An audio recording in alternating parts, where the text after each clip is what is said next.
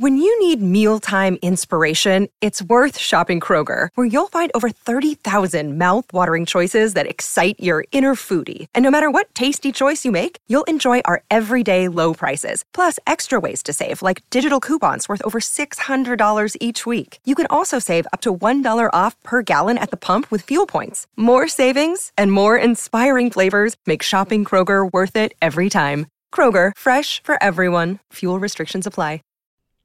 This is One Heat Minute. Drop of a hat, these guys will rock and roll. What's your name? Wayne Grove. Look like gangbangers, working the local 7-Eleven to you. Robbery, homicides, take me. Give me all you got! Listen. Give me all you got! I do what I do best. I take scores. You do what you do best, trying to stop guys like me. A podcast dedicated to all 170 minutes of Michael Mann's LA crime opus Heat, 1 minute at a time.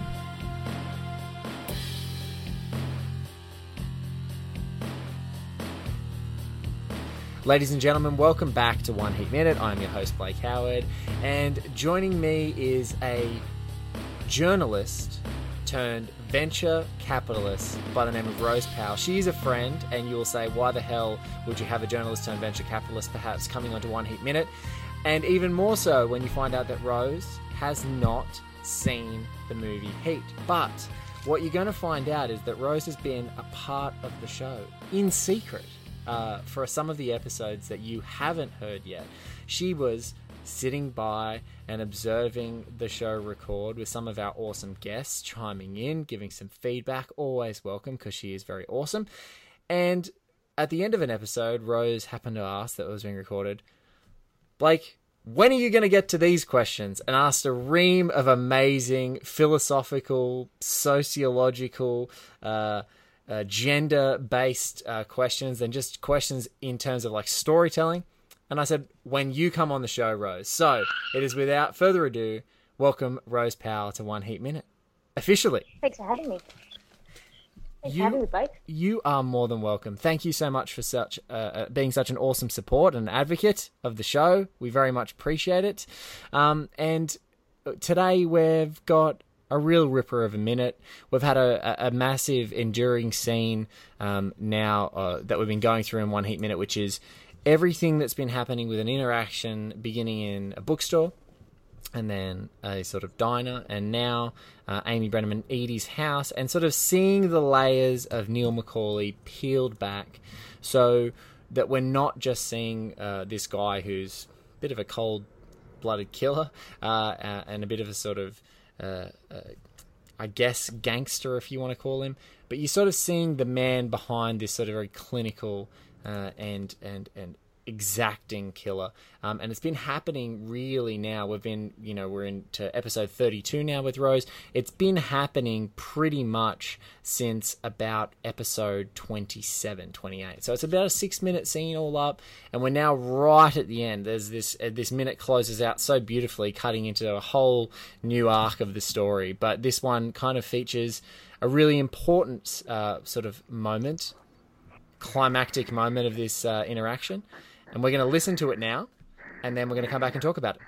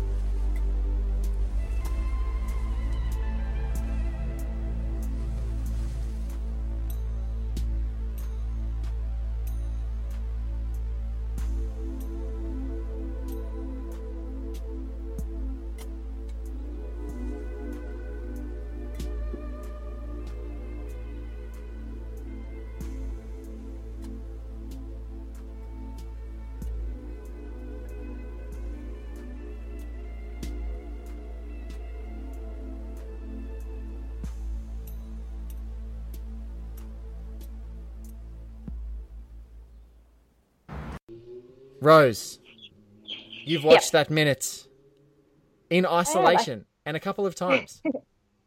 Yes, I've watched the minute a couple of times now, and I found it quite unusual in the sense that most of what I knew about Heat is that it's a fairly explosive film about a collision between a criminal group and I think a police officer.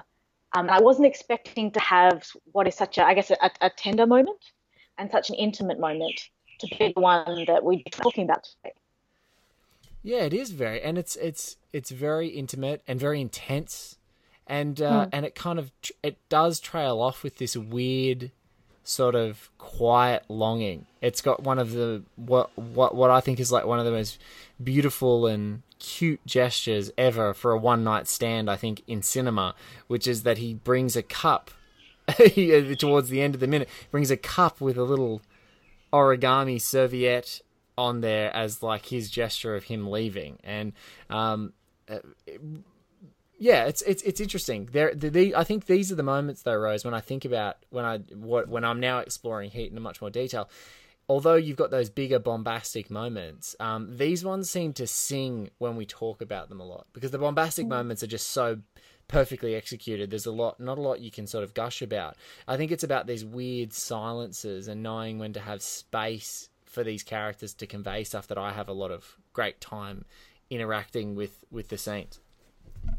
I think one of the things I found really interesting about this particular scene was after he places the glass of water with this cute little napkin wrapped around it next to her on the side of the bed, he then stands and looks at her for actually quite a count. So I think it's almost 15, 20 seconds. It is 15 seconds. It's about 15 seconds, yeah. Okay, so he stands there and looks at her, and watching this scene in isolation and only knowing a little bit about this character and only really knowing based on Amy Brenneman and her beautiful face, she's probably not cast as a nasty character. No. So I think knowing very little about the both of them, but then watching that 15 seconds and going, there are so many different ways to read this, which reminded me of one of your earlier or later, I'm not sure where it fits in the film, episodes with Garth Franklin, where you saw one thing and Garth saw something quite different in the microfacial expressions that were going on. Yes. And I think probably this moment is meant to be, there's definitely, you're right, there's definitely a sense of longing there, but there's also, you're not quite sure,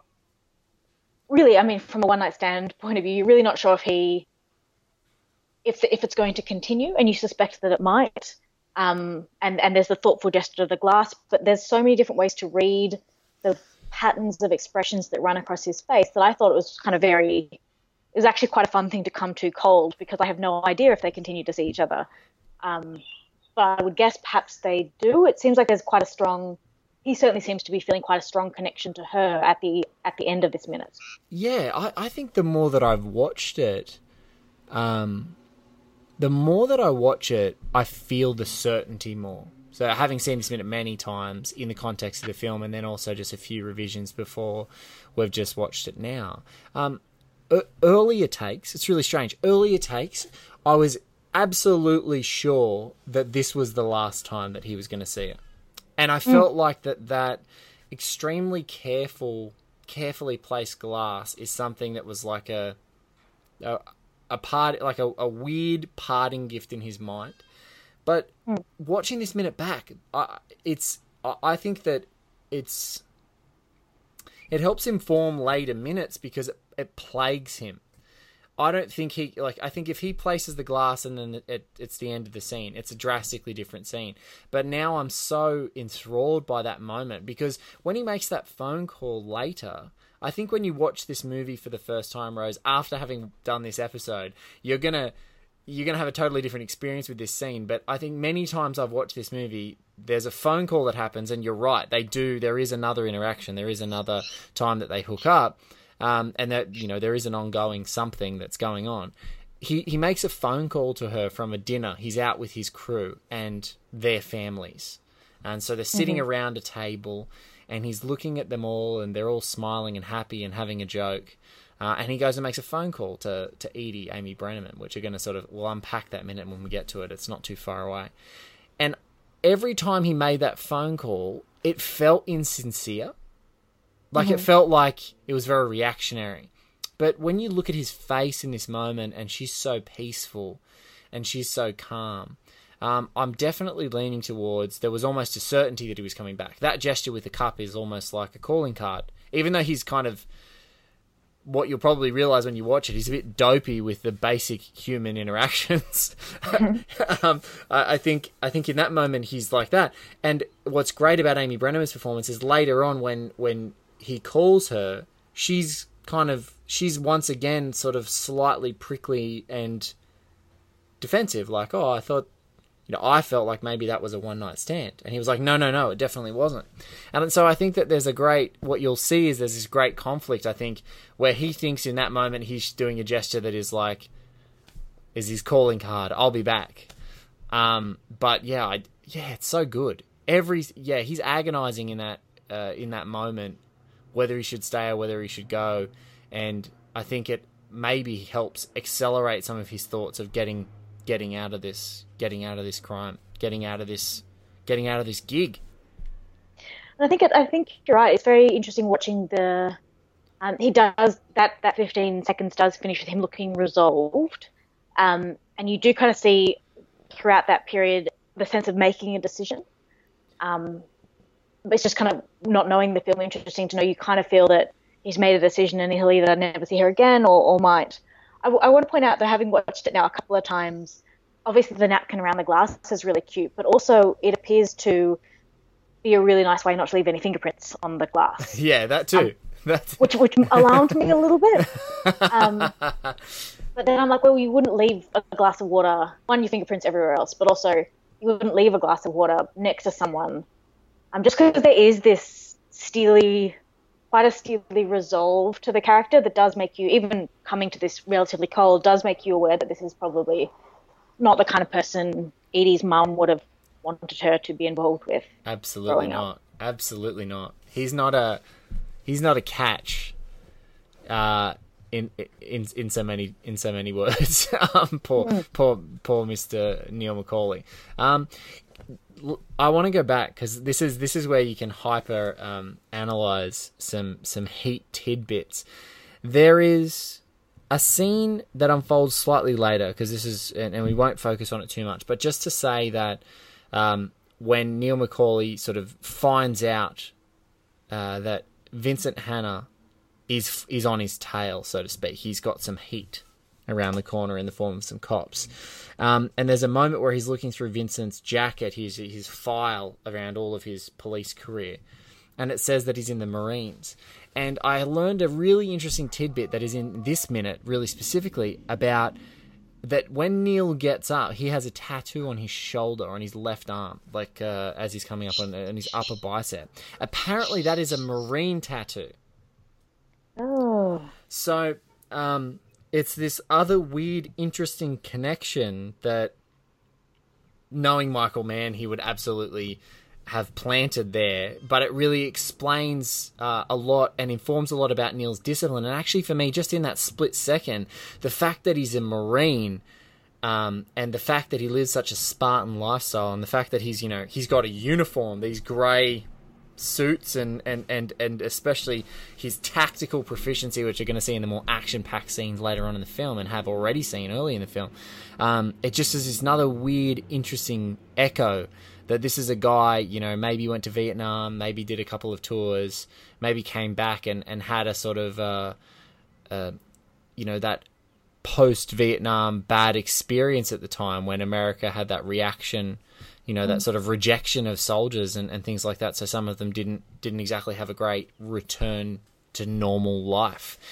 So it became really interesting for me when I watched this scene again as well, as like, it's so revealing, finding out about characters in their intimate moments. And with Neil, literally, when he's with his clothes off, he's got a Marine tattoo. So really interesting little tiny moment there. Yeah, well, that is interesting. And I think also the thing that really struck me about this moment in particular is actually occurs right after you see him get up. You might see I'd missed the tattoo completely, but watching it now as you're talking, you see the tattoo, and then the camera does zoom in on Edie, and it moves slightly to the side twice, and it's kind of that I'm not sure the correct film word, but in a horror film where you get that sense that when you're watching the victim, or when you're watching yes. when the camera feels like it's not in the sense it's threatening, but you get the sense that the camera's like on a human eye level, and it does this quite an interesting little pan in on her, which I thought was like noticeable and perhaps a little, I'm not sure if invasive is the right word, but it was actually quite a noticeable little zoom in, which I thought was interesting given the rest of the film, the rest of this minute rather, is much more smooth in its camera work. Yeah, it's really, this is like, if you compare the two scenes. Oh, hello, Bessie. Sorry, puppy. That's all right. Rosie has an amazingly cute puppy called Bessie, who is probably standing up to a leaf that's hit the door, or perhaps a guest. So that's cool. But no, there's a great in like literally in some of the earlier minutes of the film where you first meet Vincent Hanna and his wife Justine. They have a really interesting and intimate sex scene, and one of the as their introduction, they're sort of in the throes of sort of some passion, and that the camera work is really organic and intimate in that scene particularly, and it does a lot of really interesting zooms and flashes and or things that are out of focus come sharp into focus with sort of slowed down movement. So for me it's like and although we've had that passionate intensity and electricity and the kiss that sort of really starts this scene off, this minute, yeah, it's kind of funny that we don't actually trail that through into a sex scene with Neil. We just sort of see the end of it. But yeah, you're right. I don't other than now the fingerprints that make me actually think that that's a potential, that's a great character moment, but also really kind of potentially pretty creepy. Yeah, I just saw that as that like one intimate flash that he couldn't take his eyes off her. Like no matter what he was doing, it's like that was part of the wrestle for me, maybe, that he's like getting out of bed and he's looking back and the camera assumes his position, assumes his perspective, and I think that's that moment where it's sort of dizzily looking in and looking at her, because apart from that beautiful face, she's got that wonderful hair. She's got that amazing curly hair. So he's looking down sort of at that, framing her face to perfection. And I think one of the things that struck me about this moment, other than continually reading slightly more alarming things into it than are probably there with the fingerprints and the slightly predatory camera movements, I think what struck me was this is clearly a very emotional scene. Yeah. But it's so restrained. And I thought that was interesting because I understand that a huge part of Michael Mann's work is exploring and dealing with masculinity. And this is a very, at least from this scene, appears to be a very reserved, possibly self-limiting character in that way. Yes, definitely.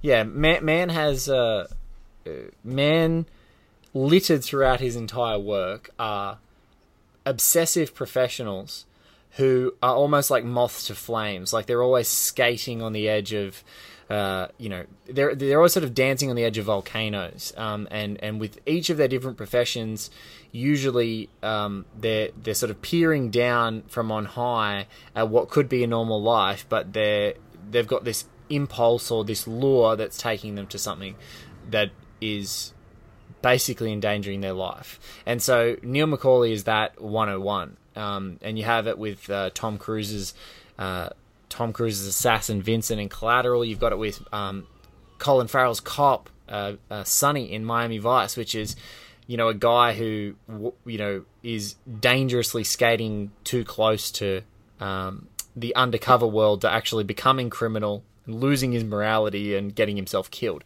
So yeah, he wrestles with these guys a lot, and it's almost that's sort of masochistic, that punishment, that like I can't, and that's what I think about with Neil. Almost, it's like he has to sort of abandon and sort of get back into his rhythm to sort of reset his entire makeup, if you like, with Edie. Like this is a holiday. This interaction for me, the way that I read it, it's like a holiday for the character, because he's not. Yeah, he's got that. But yeah, you're totally right. Mann is obsessed with these guys. He's obsessed with these hyper professionals on both sides of the law, and is very interested in that. But to your point, Neil is definitely the more restrained one of these kinds of characters, because if you go to Vincent's the yeller, the hyper emotional. He's very manic. He's up and down. You can see, like, he wears his emotion very much on his sleeve, even in his personal life. And he does have that the spectrum. But Neil is, you know, even in this most vulnerable moment, I guess, of the film, emotionally vulnerable moment, he's still such a closed off thing. And she's so...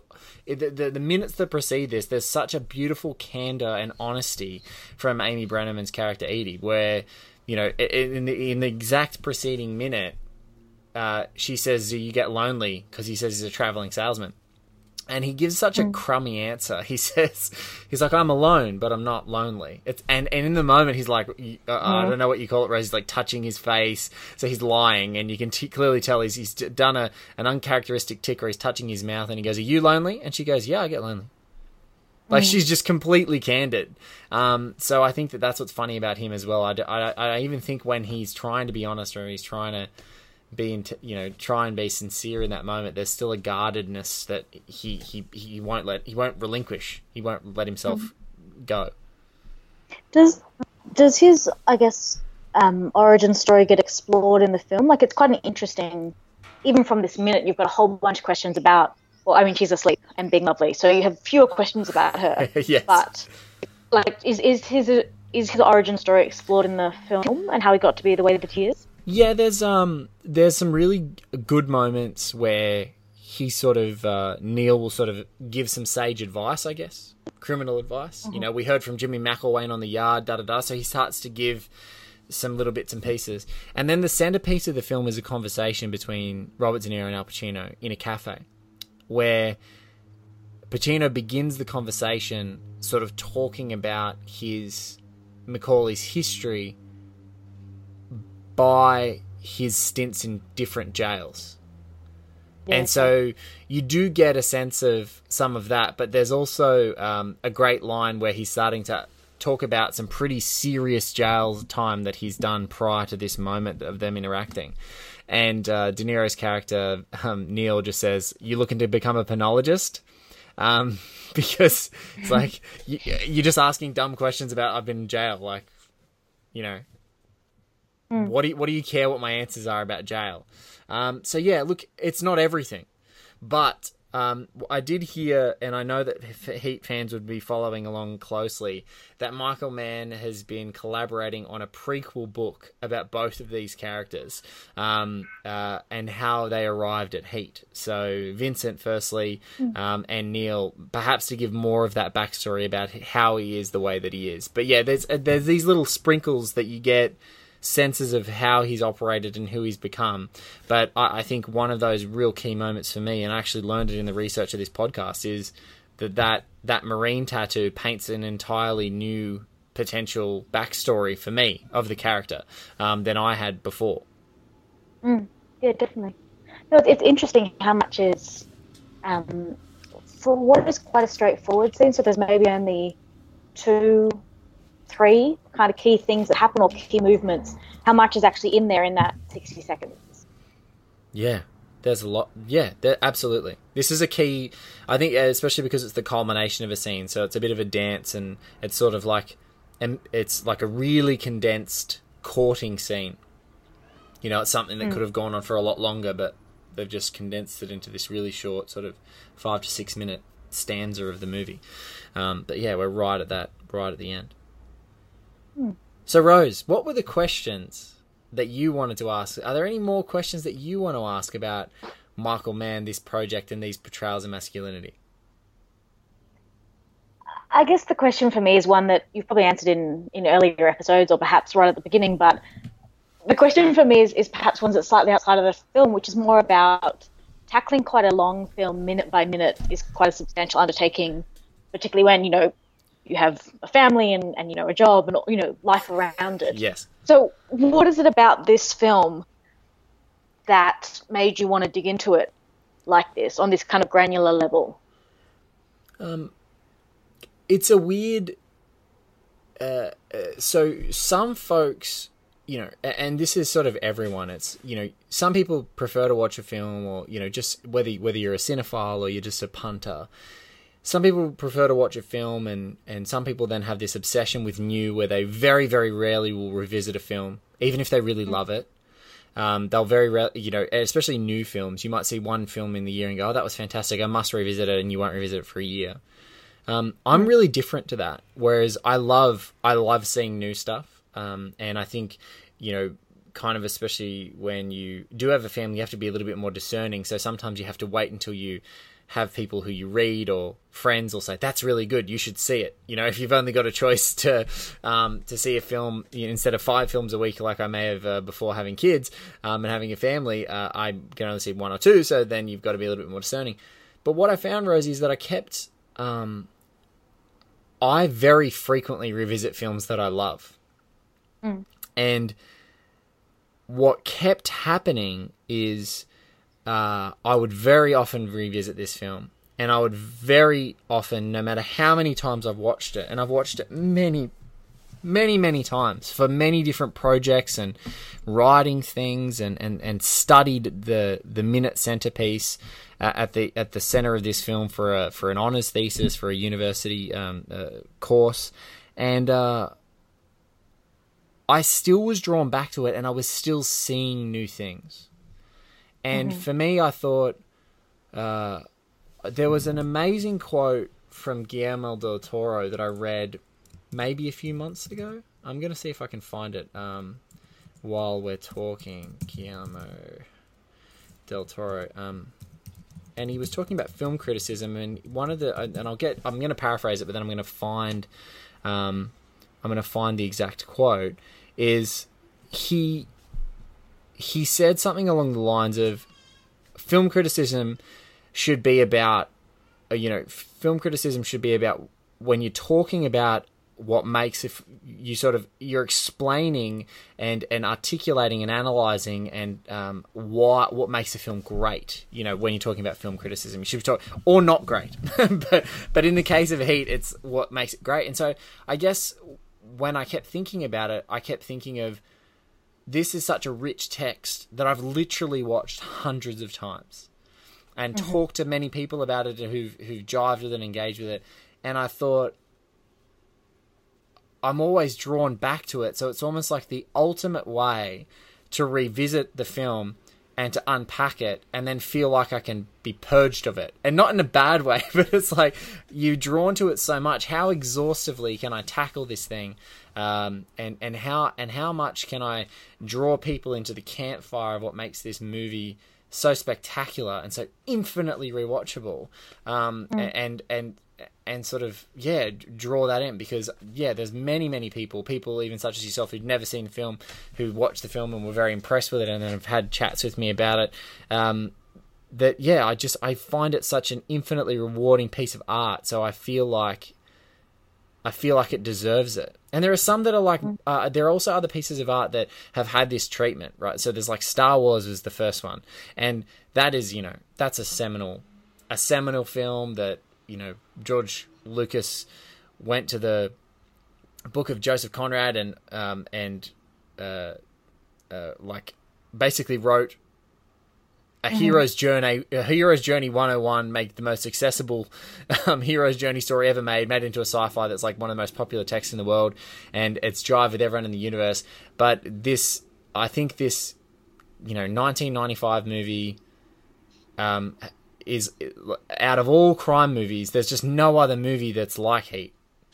And there is and there are so many elements, archetypal elements of it, but it just elevates it to a level that I just don't think has ever been touched before. So for me, it was also, apart from loving it and being important and revisiting it, I just found it always like a film that, no matter if I watched a piece of garbage or I watched something amazing, it would either inspire me more if I watched something amazing, or if I watched a piece of garbage, it was like the perfect palate cleanser to clear it out so you could be inspired again to love movies. And so, that's in a nutshell what I love about it. And this project has just been infinitely rewarding to talk about it more to people who love it, or even people who don't love it, who got to revisit it and are challenged by it, or have interesting perspectives on it. It's just really it's just been an amazing exercise. Yeah, okay, that's really interesting. What was I going to say? God, you had me going there, Rosie, and now I'm lost. One of the other things I think that in an earlier minute of the podcast, one of my favourite living film critic, let's not put any two ways about it, Manohla Dargis, was on the show, and I think one of the things that she talked about, and this is a great theme to sort of carry on with what you were talking about, Rosie, before, is she described Edie as Neil's Fiji. So there's in the lead up to this moment, Neil's talking about, going off to Fiji, this iridescent algae, I'm going to go live there. I'm going to be in New Zealand, whatever. He's talking about that from a Pacific Island perspective. But in Collateral, Jamie Foxx, who's the main character in Collateral, he has this picture, this postcard of Fiji that he keeps in his limo that he drives around the place, his private car, and that postcard is his happy place. And so there are motifs of, a happy place for a lot of these guys that is either real or imagined, that sort of goes throughout Mann's work. And I think in this moment, I've even been more, even in this conversation, in the conversation about these moments that have preceded it, and in the conversation with you now, Rosie, I think there's a very specific thing that I look at Edie and in that longing that Neil's there is he sees, I think in that moment, that final wrestle, he's actually realizing that this is that escape, that I'm going to go to New Zealand and live this happy life, doesn't actually mean anything. Mm-hmm. It's not real to him unless it's her.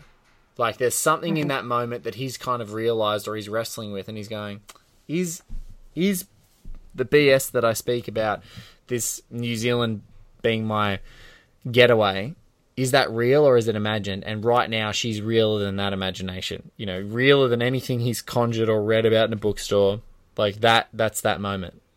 And so I think it's really important for later minutes that we watch with him, especially in the climax of the film, that we get to talk about it.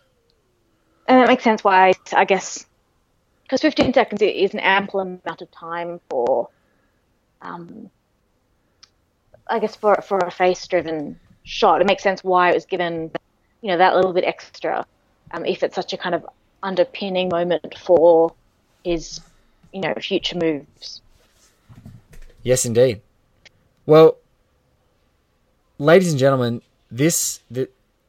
you've heard it here. This is the final sort of moment, such an important character moment for Neil McCauley before we jump off into the investigation. We follow on to some fantastic scenes coming up with Vincent Hanna on Neil's trail. We've been introduced to the characters. We are now officially 32 episodes down in One Heat Minute.